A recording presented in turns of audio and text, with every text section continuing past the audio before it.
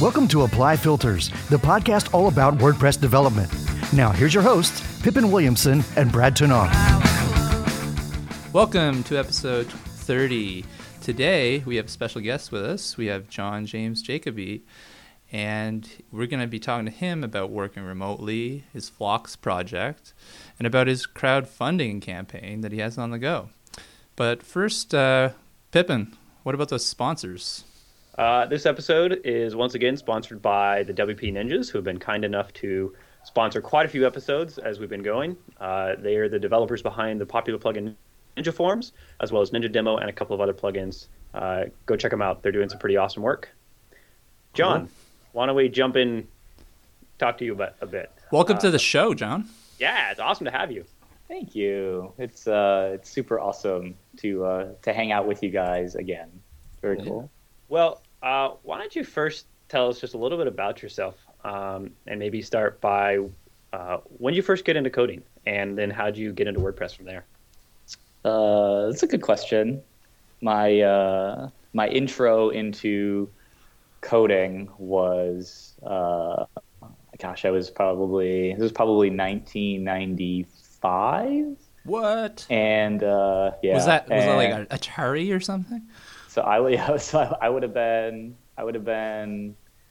16, maybe. I don't know. It's fuzzy now, right? So it would have been on an old. I had my dad bought me. I convinced him. I persuaded him to buy me a Packard Bell. Right? It was like I had a friend that was into software and kind of learning just little Visual Basic, programs, little things to do, whatever. And he had a Visual Basic book.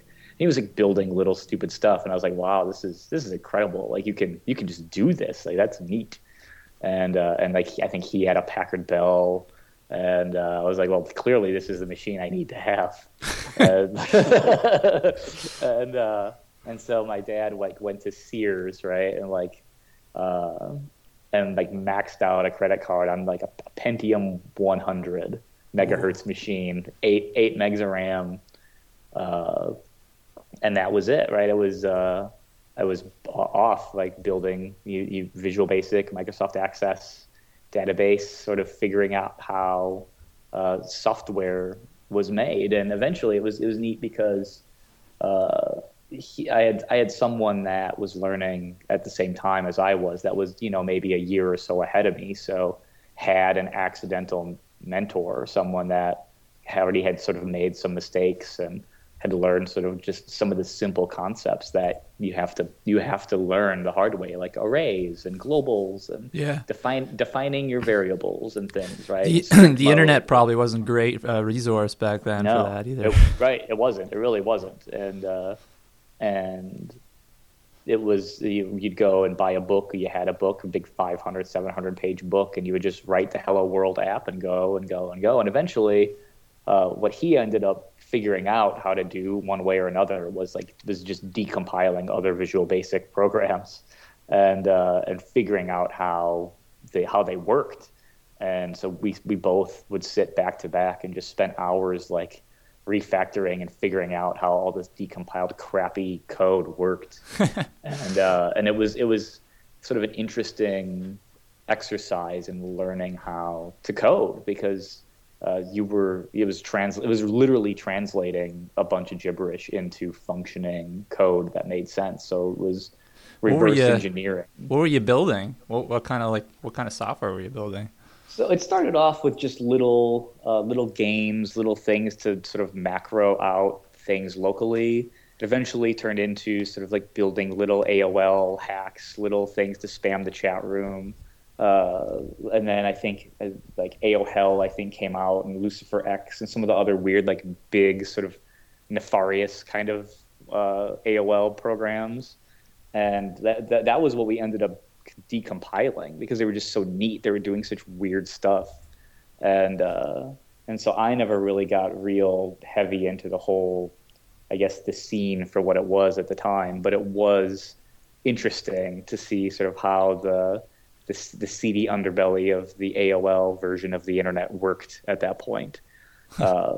Did you get into web development soon after that, or did it take a while before you started tinkering? It took a little bit because I right out of high school got a job at like a local-ish like company that was looking for a Visual Basic and Microsoft Access developer, and applied. And I was young, so I was relatively cheap, right? But at the time, it was the most money that I had ever made, and worked there for like a year and a half, and it was an awful experience. It was like sitting alone in a room where with no internet access and no radio, and building like the whole inventory and customer management process from beginning to end. It was the building the software, coming up with the data storage, the schema, the APIs, all of it, and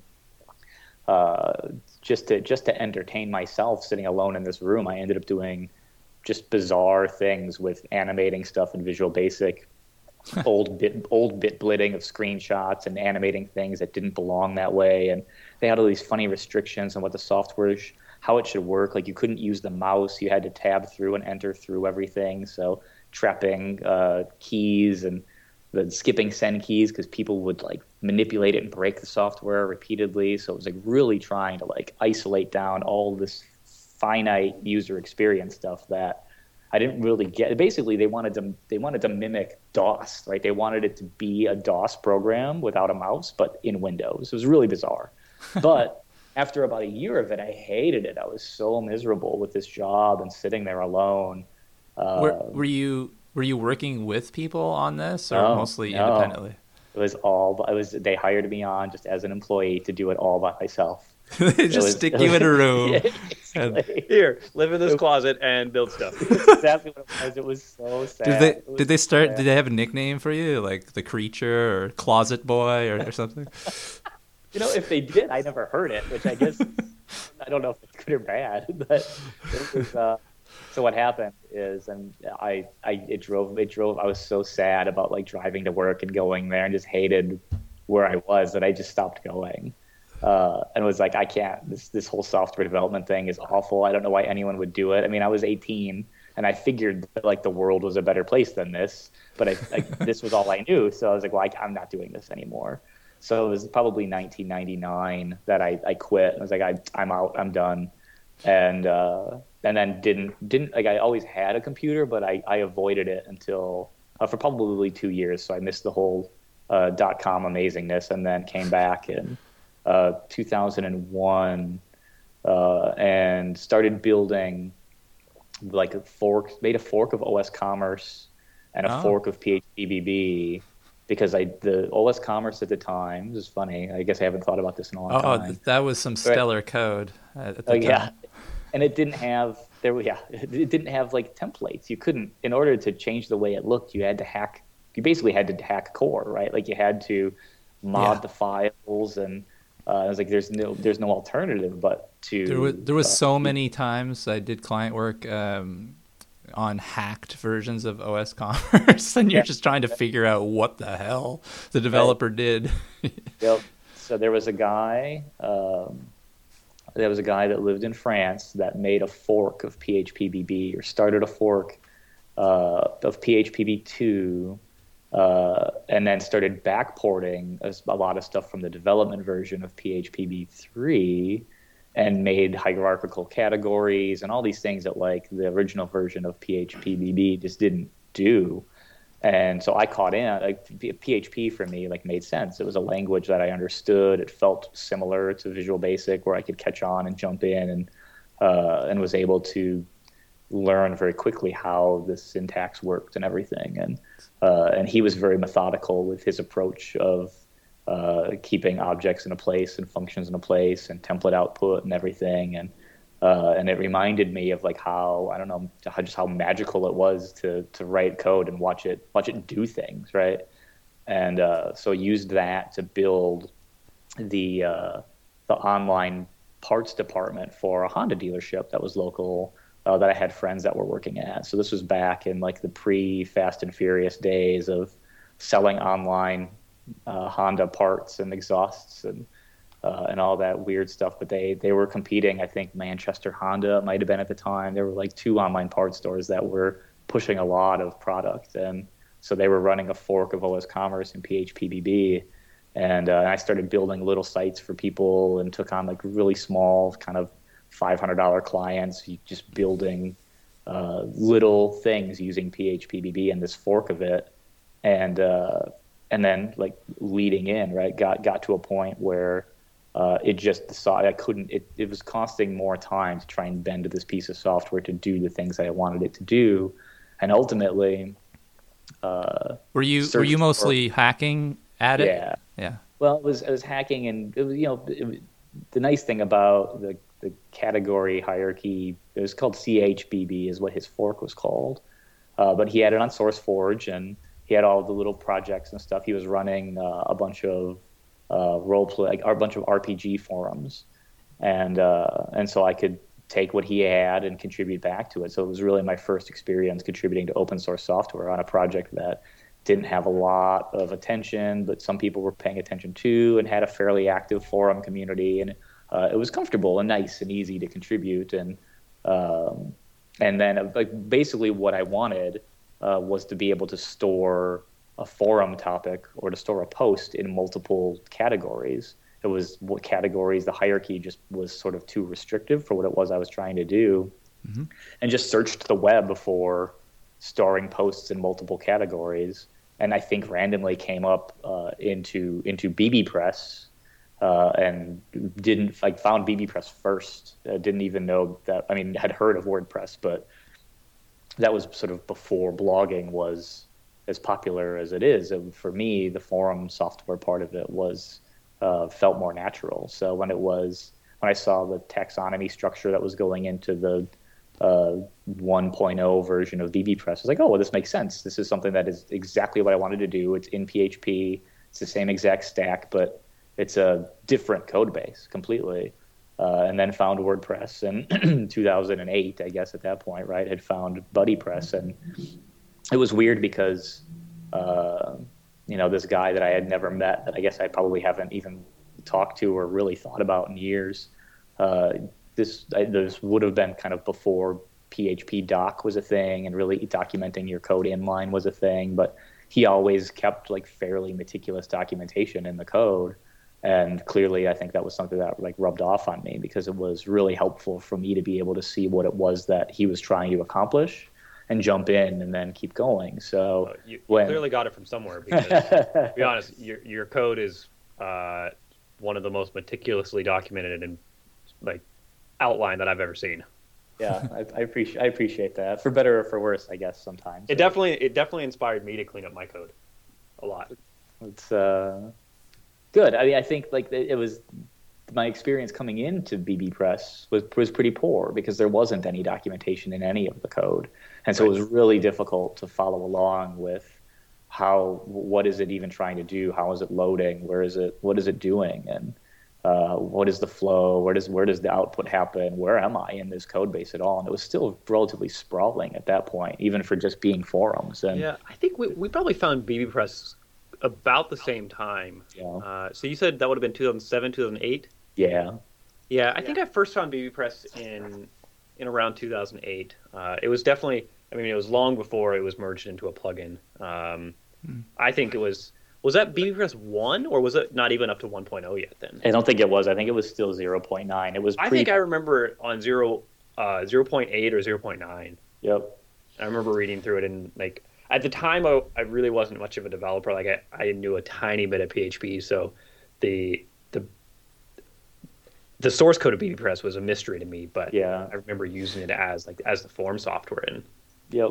I remember when I first saw bbPress, I was impressed how kind of clean and almost well thought out everything was compared to WordPress. Yep. And isn't the history of bbPress, wasn't it developed like quite a bit after WordPress, and all like a bunch of lessons that were learned in WordPress were just applied to writing bbPress from scratch? Wasn't that kind of that's the foundation, I think, really of bbPress was Matt needing support forums for WordPress.org because there were enough people that that were using it. And he had originally installed a piece of software called MyBB, and it was another PHP library, and had considered or originally thought about forking it to make the forum software that he needed, but instead needed things like shared cookies, single sign-on, things between the blog and the forums, and he already had a code base from forking B2 and WordPress, and the similarities were all over the place with the data storage and how it worked and everything else. So it was forking at this point, like gutting WordPress, and then turning it into support forum software, maintaining the MyBB data schema. And so to this day, really, even the database tables that run the users on WordPress.org, I think the prefix is like mini-BB or MyBB. That's what they still are today, because the users there were the original users that were in the support forums back in the day. And then it was, okay, well, if we're going to continue to take the heart of WordPress out and make apps like support forums and GlotPress or something else, then that's where the idea for BackPress came from, was, okay, we can take what we've learned and we can clean this up and put this in a place where it can get dedicated eyes in development, where WordPress can continue to be developed as the blogging software that it should be, and everything can kind of rotate around this central shared library of things that you'll always want: logins, cookies, sessions, a database class, things like that. And I think, people are probably sick of hearing me say it, but in a different universe, we would all be BackPress developers, and WordPress would just be a collection of pages and posts and post formats, and the categories and tags would be built on top of a separate taxonomy API that you'd pull in with Composer or something else, right? I mean, BackPress really was intended to be the application framework that we're all using WordPress for right now. So we were really close to having that be the universe that we're in, but it just didn't happen that way, right? So BackPress kind of got abandoned, right? Sad but true. Yeah. But true. But there's still I recently ran into it because I was setting up GlotPress to do our translations for our products, and there were some mentions of BackPress and needing this old component from BackPress to run it. So it's kind of still alive in terms of GlotPress installation anyway. Is it pretty much, is that ship sailed? We're not going back to that possibility again?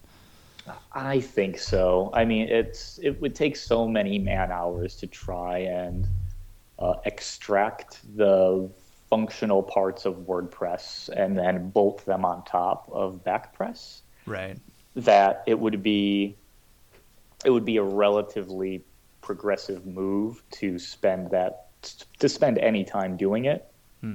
Personally, I think there is value in at least experimenting with that idea, just as a 5 or 10 year plan of, okay, everything is using a RESTful API and we're not really interacting with the core directly as much as we were anymore. So what does it really look like to replace some of the inner workings of WordPress that we sort of don't really think much about anymore? But where does that really get us, right? Like how many hours does it take? How many people to potentially just end up back where we are anyways, right? Like when I spend a lot of time thinking about it, because there is a part of me that really does think it would be a little bit more flexible for the audience of developers that maybe don't like that WordPress includes a bunch of files or want to be a little bit more meticulous about the way that WordPress works and really would appreciate having something a little bit more modular like BackPress and a bunch of bolt-ons to it.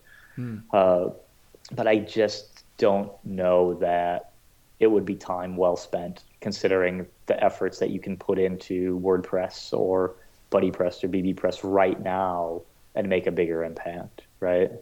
So it's tough. And I think that it, like, let's just say, right, that someone wanted to do this, or that it was going to be something to put time into, then I think we have enough evidence from WordPresses and BB presses and Buddy presses histories to say that having one person doing it alone isn't enough, right? Between Andy on Buddy Press originally, between Mike Adams or Sam Bowers on BB Press originally, and even Matt and Mike on WordPress originally. If we were going to really invest time in sort of the abandonware that backpress has sadly become, it would take more than one or two people to really want to put time into it for it to be viable. And think of Donica on WordPress MU, right? Like the one person alone building software just isn't, it's not enough eyes. So I don't know that anyone would believe in it or trust it or invest in it if it, and I think that's where WordPress's success comes from, is knowing that there are so many eyes on the code base and just trusted people that are passionate about maintaining it, that whether or not it's exactly the best tool for any job is much, much less important than knowing that you're able to use that tool reliably, and that if the tool breaks, you can ask any number of people to try and help you fix it. Right. And while it's sad to kind of see backpress die out and get left behind, at the same time, it's not necessarily a bad thing. I mean, for the people that are familiar with it, like it's sad, but with everybody focusing on WordPress, like that's what's allowed it to become what it is. Yep. And when we turned BB Press into a plugin, the conversation that Matt and I had was really that it was very obvious, right, that WordPress was the hub. It already had plugins, it already had .org and themes, and everything was just running off of Why WordPress. duplicate all the effort? Exactly. Right. Let's talk a little bit about something that you wrote up recently, John. You have worked, along with all the history that you've just been telling us about, you've also worked for a while at Automatic, and you worked for, I believe, about a 9-month stint at 10up, something like that. Yep. And during this whole time, and sometime before that, you have been a remote employee. You've always worked as, or at least for a long time, worked part of a distributed team. And you recently wrote about it on your site. And I think it was a really insightful blog post that anybody who's worked as part of a remote team or worked alone on their own project, worked in their bedroom or in their closet for long periods of time can really relate to. And I'd love to just hear a little bit about your experience as a remote worker. And to get us started, I want to just mention a couple of quotes from it that I at least definitely found really hit pretty close to home for me. One of them is you tend to have a lifestyle that is like a fury of activity. You have a fear of missing out, persistent connections, and constant availability. And it's extremely easy for unhealthy habits to go completely unnoticed as a remote worker. And so obviously you've experienced all of these things. I've experienced all of these things. I know Brad has. Mm-hmm. Do you want to share any insight into that? Yeah, it's really tough. It's tough because because it feels rewarding and healthy, right? Like it's and even WordPress's recent move to Slack means more of that, right? Like you have a really super convenient mobile app and mobile experience and an iPad app, and they all work seamlessly and super well, and it's and I guess there are some days where maybe I take it a little bit more personal and think like, man, am I the only person that really just can't keep up with what's going on? How does everyone seem to know what's happening and can keep up? Like I ask that about every single day. Right. I just I really got to the point so I guess a backtrack is since I felt like contributing to open source software when I was young and on a project that was slower moving and with a smaller audience, and I was still submitting patches, and it wasn't Track. I forget what it was, or if it was just SourceForge's UI. But for me, it was always easier and felt more rewarding to focus on solving solving the problems that either felt the most important or were the highest priority or that were impacting the most people, and then moving on from that, like solving that problem, putting that piece of the puzzle together, and then calling it closed and moving on. And when I was working at Automatic, it was difficult because there were so many moving parts. And when I had joined Automatic, I think it might have only been 70 or 80 people at the time. What was your role there? So I started on the eventually kind of became the .org team, but at the time it was I was new on the team. Jen Milo was leading that team. Ryan Boren and Andrew Oz. But the team was pretty fragmented. I think Andrew had taken some time off.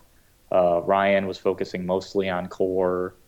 Jen was working towards what is now like the WordPress kind of foundation, and what also is the sort of WordCamp whole community side of it, where she really did lead a lot of that, and I was doing my best to get bbPress migrated into a plugin for things like TalkPress, like WordPress.com VIP's hosted version for bbPress, getting WordCamp.org migrated over, working on a lot of fun, like just separate individual little .org projects that had sort of shifting and changing priorities, and getting pulled into some .com stuff here and there, or just looking on and helping on some .com stuff as it came up. And for me, I think I started getting farther and farther away from some of the software that I enjoyed spending the most time on, and working on really long timelines and working really long hours to get a lot of things done, because there was just so much activity that I wanted to try and stay on top of or keep up with. And I guess the .org team within the walls of Automatic, and I think is true today, is purposefully partitioned off. It was a team that didn't get to see a lot of what happened on WordPress.com because it wasn't really relevant. And I think in the spirit of contributing to the open source side of WordPress, that you really can't have a ton of intersection between it because it's just too much to pay attention to. There's too much stuff. Yeah. So it was. You were really involved in a lot of different aspects of it. What kind of toll did that take on really pretty much your personal life? You have this quote in your post that I like. It took me a little bit to figure out what it meant, but once I did, I thought it was pretty perfect. It says, "You go Spider-Man on the world at the expense of going Peter Parker in your life." Yeah. And it's like, in your work life, you're a badass. And then everything at home, everything in your personal life outside of work kind of starts to suffer. Yeah. You experienced that? Yeah. I mean, I guess I don't know if I ever was a badass, or if I whatever. Well, no, but like you were working hard though, right? You knew that. Yes, right. It was, I guess I was flinging a lot of webs to try and see what stuck, right? Like it felt like there was just a lot of really cool stuff to work on and be a part of. And within the walls of Automatic, doing code review, looking at deployments, trying to stay up with things that were going on with Jetpack or PoleDaddy or anything else. There was just so much neat stuff. And the concept of teams at Automatic was relatively new at that point. And these were people that I had known already for a few years from going to WordCamps, and was really excited to see and work with. And I guess if it's the adult ADD, or if it's, I don't know, but I found it really hard to find what it was that I wanted to focus on, or that felt rewarding to focus on. And even if someone said, this is what you should probably work on today, another ping would come up in another direction, and it would be another thing that needed getting worked on. And so I found it a little bit overwhelming, just because I wanted to try and be helpful, right? It wasn't because the demands of the job were really high. I think it was because I placed demands on myself to try and be as helpful as I could. Did it have something to do? Were you like were you using someone else's like the high watermark? Did you see like some other people working at Automatic that were like, ah, man, he's killing it. He's just killing it. How can I keep up with this? And then you just like go Spider-Man, you know? Yeah, it was kind of, but it was the first time I think that I had that much exposure to that many people working on that many things all at the same time, and I think because it's rewarding for me to be helpful, because I like helping. I like seeing that people are learning, and I like knowing that I'm able to help someone else sort of improve. But because the rewarding part of it for me was the teaching part of it, or the sort of helping other people out with it, that there was so much opportunity to try and be helpful in so many different ways that I lost a lot of focus. So, and because of that, I think to bring it back a little bit is, it was difficult to turn off, right? It was, it became taking the laptop to dinner in case something went down and I had to jump on something, not because I had to, because I felt like it was the right thing to do at the time. And it became, sleeping with the laptop next to the bed. It became having push notifications so that if something blew up somewhere, that I could try and help out, or at least be there and you might as well be running your own web hosting company with servers and right. Yeah. So I can relate to this because I did run a web hosting company for a while. So it's what it feels like. It's like you're constantly on. Your heartbeat is tied to like the load spikes on the server, So what happens though is, at least for me, and I don't know if I'll chalk it up as a learning experience, hopefully more than just it feeling like an outright failure. But there were just a lot of things that I swung and missed at, right? There were lots of things that were cool to help out with, to jump in, do some review, try and talk more about documenting code on WordPress.com, try and push for some standardization, try and improve some things. And there were lots of things that I had hoped to achieve that I wasn't able to, or were maybe not moving quickly enough, or I wasn't influencing in the way that I had wanted to or hoped to, where it became less rewarding for me over time. And I think I probably was making less of an impact too, right? So what do you do with that when you know that what I really wanted to do was work on and improve BuddyPress and BBPress and the community sites that power WordPress.org, and from working on Jetpack and working on VIP, I was doing things that on paper were similar, working on Jetpack comments and mostly criticizing what was .com's REST API, even though it's clearly successful and works really well. It was the code review and stuff that I was doing on it was more appropriate for WordPress.com VIP. Let's jump in and talk a little bit about what you mentioned just a second ago with what you wanted to work on with BBPress and BuddyPress and the community aspects of things. And so there's two aspects to this conversation. Number one is a project that I believe you started pretty recently. Maybe it's been in the works for a while, but you went public with it recently, which is Flocks.io for private social networks. And then you also have a crowdfunding project going right now to fund your full-time development on BuddyPress, BBPress, and GlotPress. Yeah. And so you want to talk a little bit about these and how these are kind of bringing you back to the focus of what you want to do. What does J-Trip want to work on each day?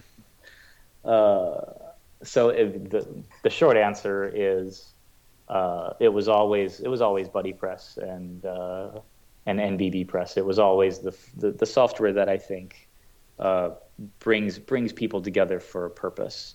And in many ways, especially right now, GlotPress ends up being a piece of software that people are bringing themselves together around for a much bigger purpose, right? With with Phlox, I think going back to some WordPress.com and .org stuff, I remember having a conversation with Matt in probably 2008 or 9, I think, in WordCamp New York, before I worked at Automatic, where we talked a lot about the confusion and the separation and how it's sort of fuzzy. And I think Matt at one point had even said that calling it WordPress.com is kind of, if he could go back and do it again, he probably wouldn't. And I thought that was funny because I think for an open source project to really have momentum and have I don't know, visibility or market share. I don't know what the right word is for it, but having a way for people to get in and try it, during their lunch break, right? They just jump in and start a blog. It didn't work out, whatever. They don't care. They'll never do it again. Or it was good enough and they're going to use it. And they're going to continue to, blog or whatever it is. And with BuddyPress and BBPress at least there is still conceptually the idea of TalkPress that hosted forums, right? Like hosted on the WordPress.com cloud. And I think that there's opportunity there. There's some technical challenges in terms of user data and that kind of thing, but at least that was a vision that Matt had that I'm fairly confident that he hasn't let go of, which would be really awesome to see happen. I think for a project like BBPress, it needs something like that.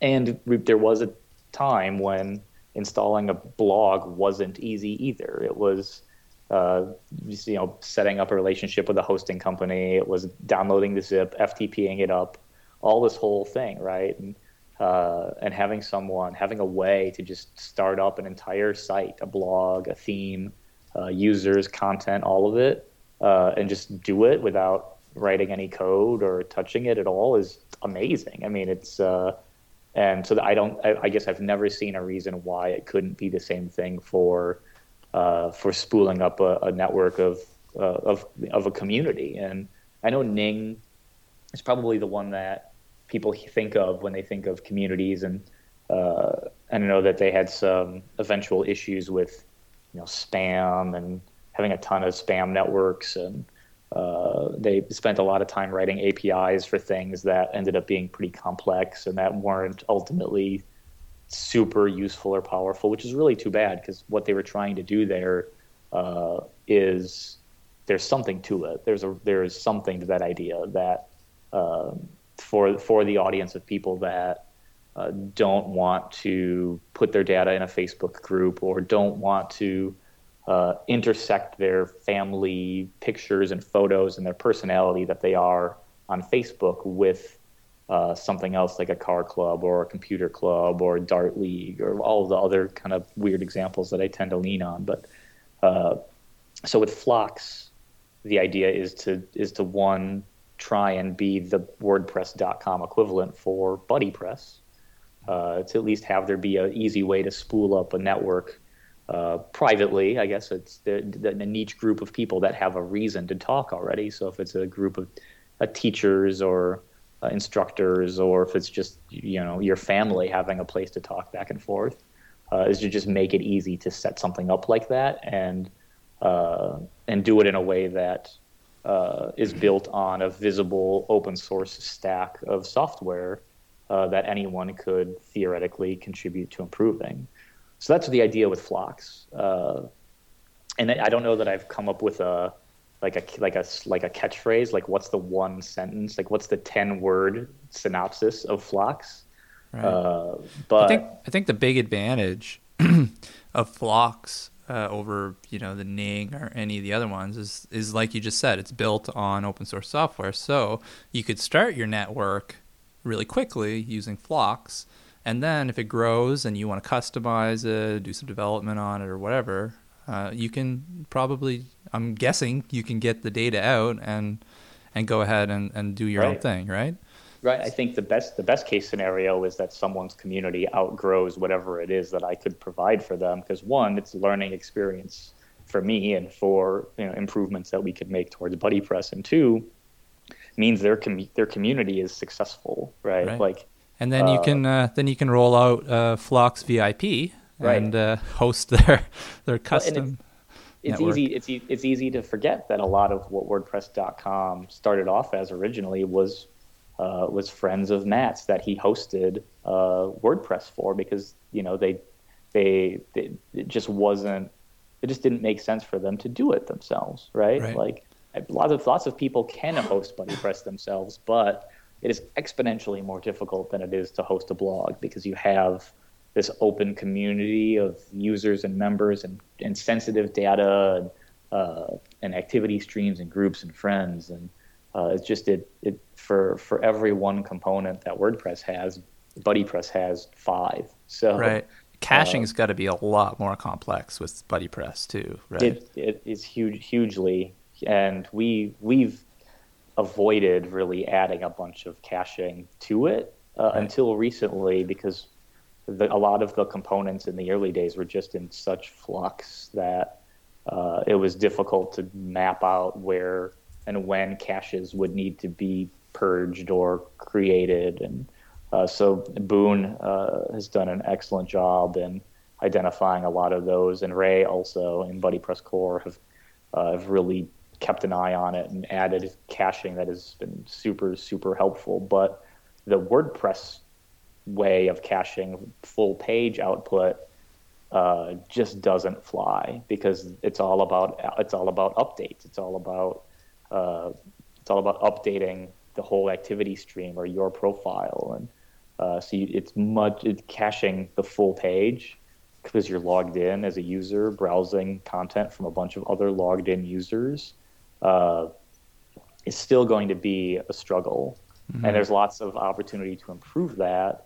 And we talk about fragment caching in WordPress a lot. I think BuddyPress is a good example of a piece of software that will hugely benefit from having a true fragment cache approach and API that doesn't exist but absolutely should, to help out with the pieces of data that frequently get updated that shouldn't invalidate 100,000 other caches just because one thing needed it, right? So yeah, exactly.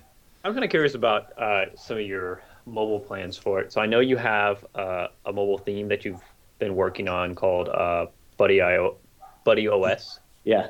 And I believe that's just a mobile friendly theme for BuddyPress. Two things for you on that. Number one, do you intend to extend that over to mobile BBPress? And two, have you thought about having or creating at some point an actual dedicated iOS app that would connect to a BuddyPress site? Good questions. Yes, and yes, and yes. So Buddy OS was it was a culmination of a few different things, and just like any other, I guess, piece of software with just one person working on it, is constantly sort of changing and shifting around some ideas and things. But when I was talking with Jake originally from 10up about what a hosted BuddyPress thing would look like, and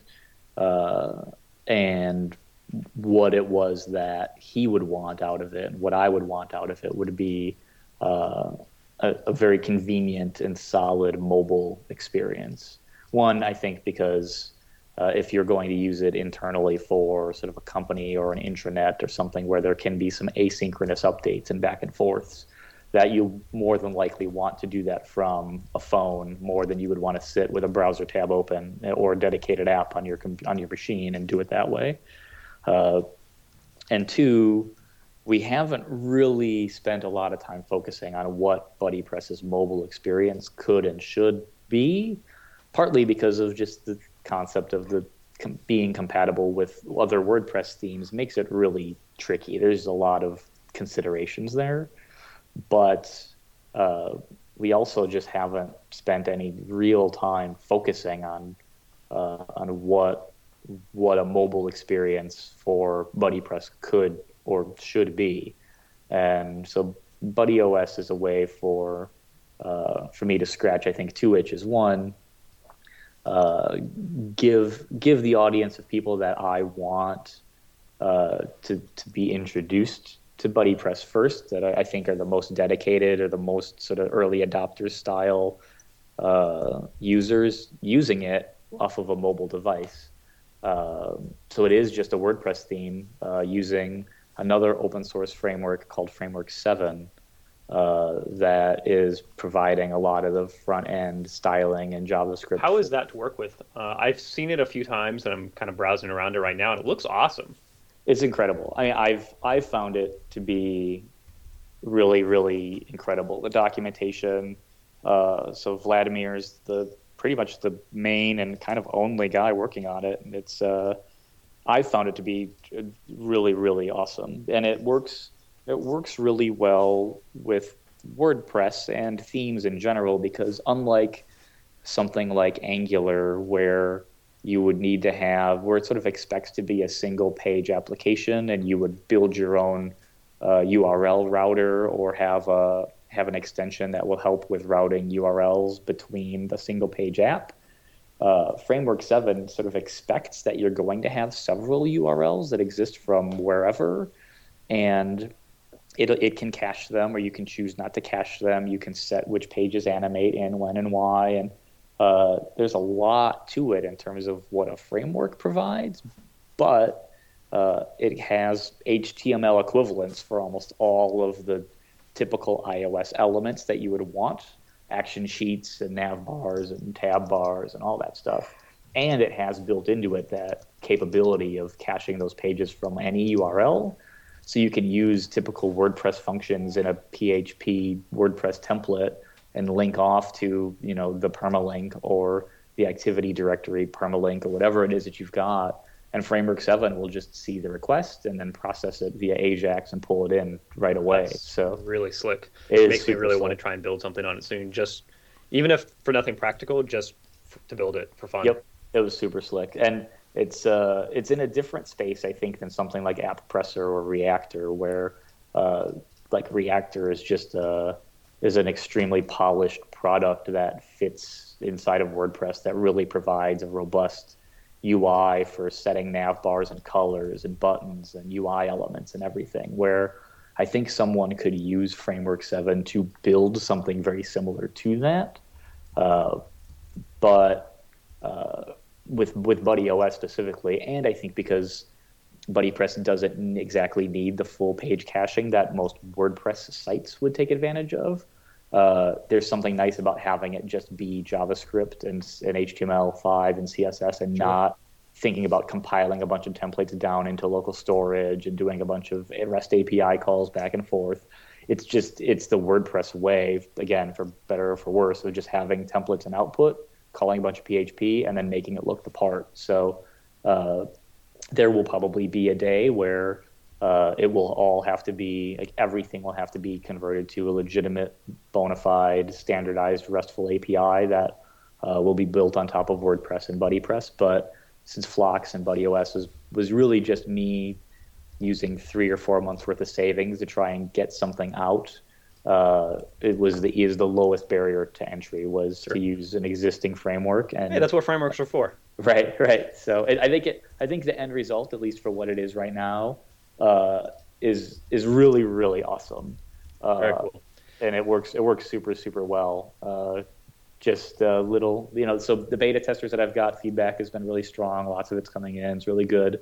As a software as a service, I think Phlox has an enormous amount of potential to be the answer to people that maybe miss something like Ning, maybe don't quite understand what Elo is trying to do, maybe don't want to host their stuff on Facebook and want a privatized social network to talk back and forth in a place where they can be who they want to be and be comfortable doing it.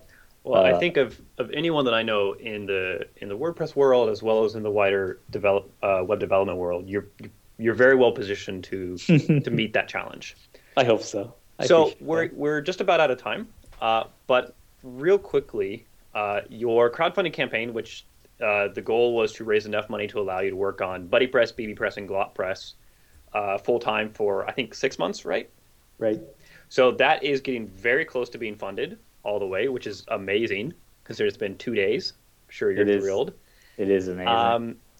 In just a couple of minutes, tell us like what's next for you on those three projects. So I think it's pretty clear that the campaign's going to succeed. So you're going to be working on these for the next 6 months. What's kind of your target for that time period? Do you have a goal? I have a few.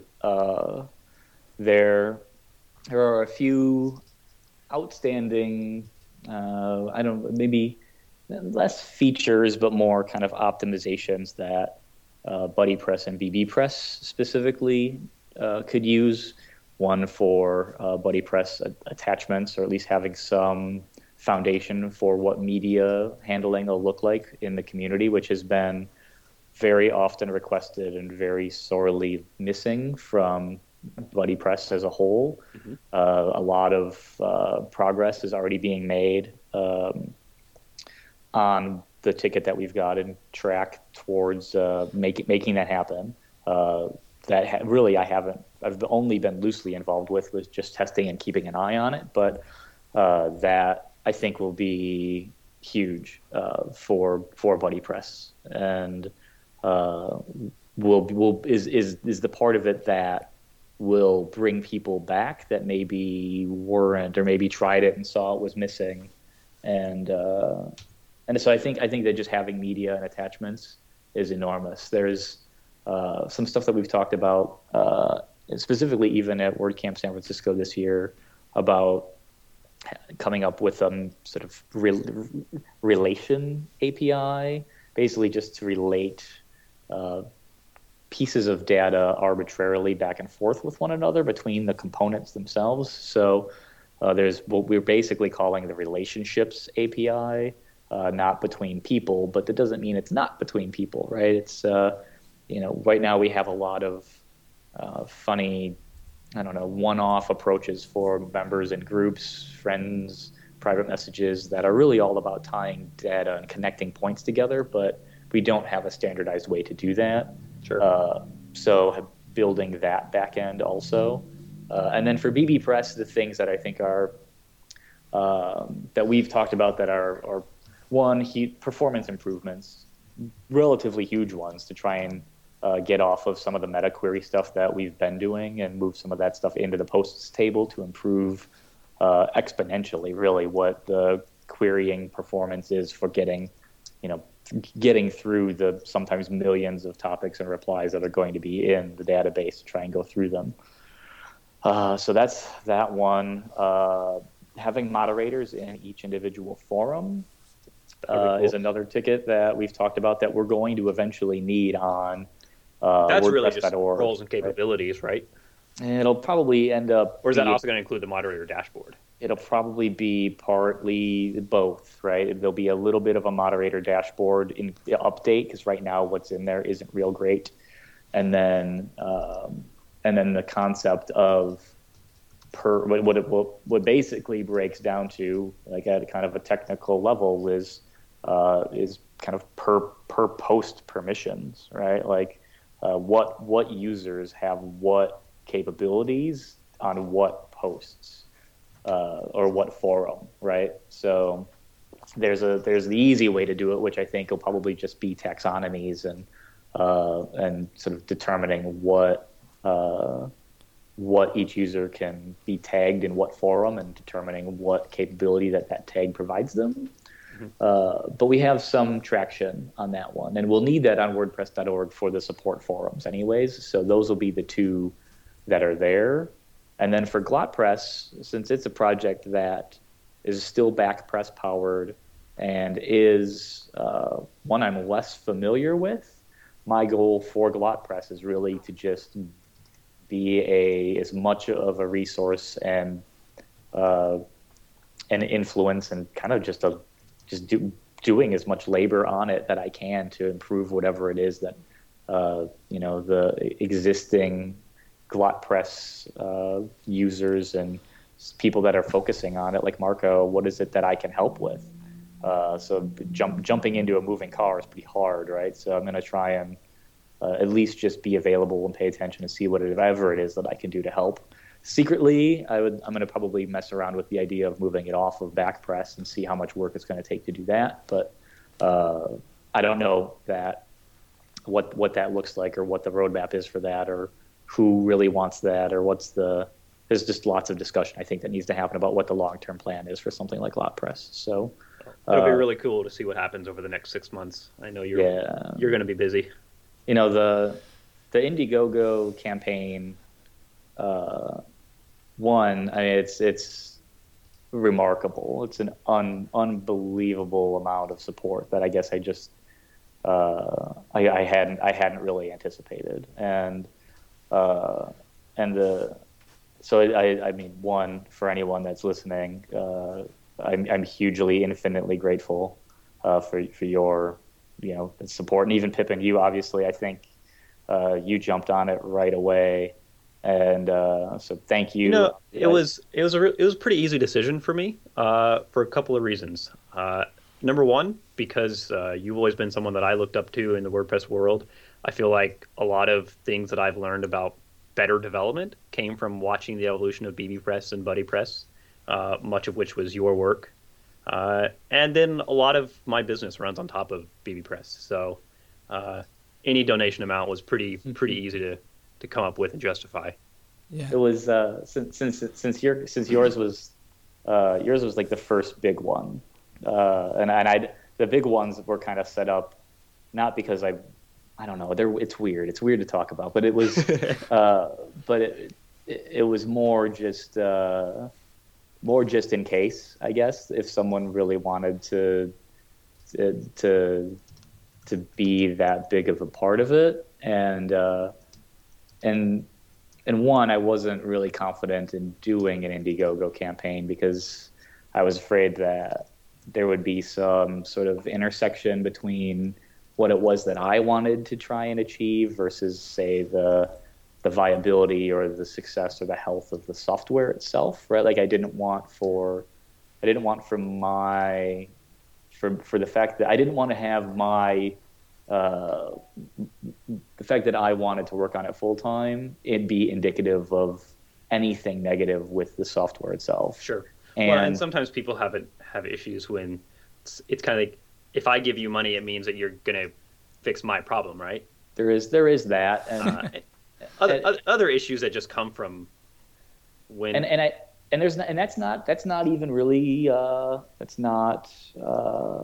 there's nothing wrong with that, right? I think if someone wants to support feature development in a piece of software, and they are willing to put some money on the line for it, that I think that they kind of do. They do have a little bit more of a ability to influence it, then, right? So that's not untrue. But I think most people, when they're giving to your Indiegogo, I think they're thinking, or at least for me, I'm not going to speak for everybody. For me, like, I know you've done terrific work in the past on these projects and on WordPress, and so part of it's rewarding you for doing that, and then the other part is that you're going to do more, right? Yeah, absolutely.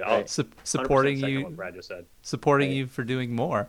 And so I love this idea of crowdfunding, like someone to work on open source stuff, because it's kind of no strings attached compared to, something like investment, where it's like, you must succeed or else you will answer to these investors, I really like that you didn't put rewards.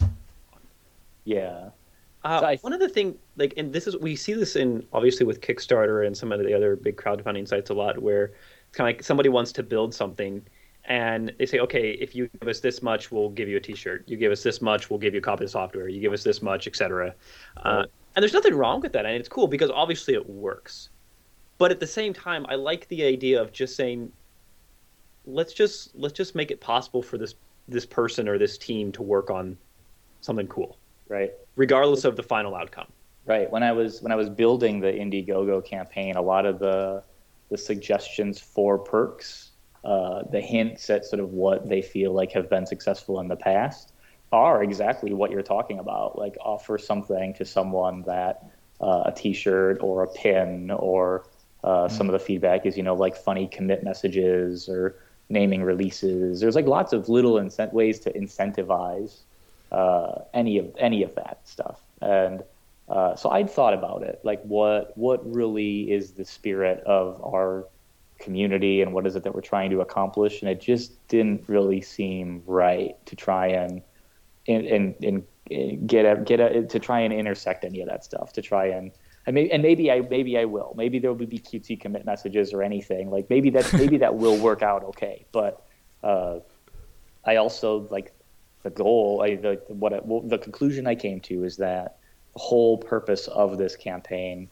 for me is to for me personally is to eliminate the distraction that I think I've struggled with for probably the past 5 years.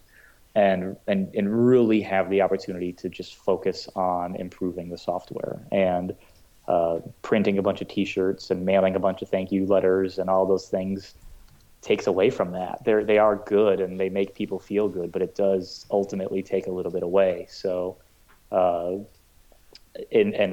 if the goal is to stay distraction free, then having perks that are only really going to be distracting to me they're not gonna help that. So that was the conclusion I think that I ended up coming to, and so a couple of questions that have come up are, and even from just one, I was unprepared, I think, for the huge amount of support that has come in 48 hours worth of time. So there's probably a little bit of a lack of words to describe, I guess, what comes next or how I truly feel about it. But I think that, people have asked what do you do if it goes over 50,000, right? Like I guess I hadn't honestly really considered like what for anything that happens beyond that. Indiegogo's not going to stop it. It's just going to kind of keep going. Right. Yeah. So I think the solution to that, which I'll probably post an update on the Indiegogo campaign, would be to set aside like a separate fund, not necessarily as like a bounty, but maybe, right, to have a separate basically to have anything that's over 50 not be for me, to have it be for someone else that wants to spend time working on like Buddy Press or BB Press, and like take them, be able to cover someone to work on something for a week or a month or something like that. That would be cool. Yeah. What about just working longer instead of 6 months? Right.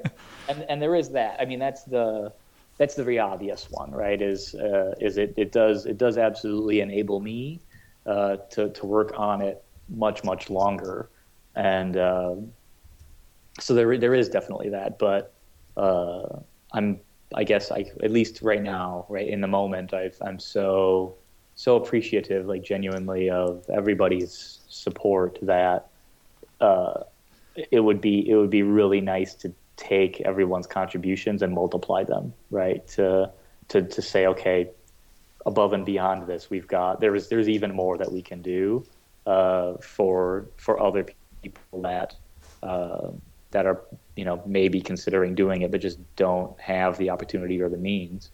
And then the $50,000 mark is kind of a funny dollar amount anyways, because you can stretch the money for a longer period of time, right? I think 50,000 US cash dollars that, like, depending on what the fees and everything come down to, will likely last longer than 6 months, anyhow. So, I never really expected for it to really happen. And so now that it is there at this point, it's unbelievable. There's just so much opportunity to do so much really awesome work. Well, it's really awesome. Yeah. Huge congrats to you. I'm you. I'm really thrilled to see it succeed, and I'm really looking forward to seeing what happens in the coming months. I think we're going a little longer than originally intended, but it's been an absolute pleasure to talk with you, John, to hear some of your history. You're definitely one of my favorite people in the WordPress world. I like your quote earlier about software that brings people together for a purpose. I think that's a really nice sum up. Yeah, thanks. That's Cool. that's what I always imagine for WordPress enables that, but the sister projects really empower that. They embrace that idea a lot for me. So Absolutely. Well, it was an absolute pleasure to have you on. Yeah. it's super awesome to be here. I mean, we talked about a lot of really awesome things. I think that really are very close to me. So It's very cool to see you being able to get back to what's really important to you, what you love to work on, and helping to build those tools that bring people together. So, thanks. Yeah, we'll have links in the show notes for anybody who either doesn't know how to get hold of John or wants to read about his post on distributed teams, Flocks.io, see the crowdfunding campaign, etc. And if you have any questions, feel free Contribute to the crowdfunding campaign. Absolutely. And if you have any questions for us or for John, it's pretty easy to reach us. Probably Twitter is probably the fastest way. yeah. For sure. All right. Okay. Thanks everyone, everybody. for listening. All right. Thanks, guys. This was awesome.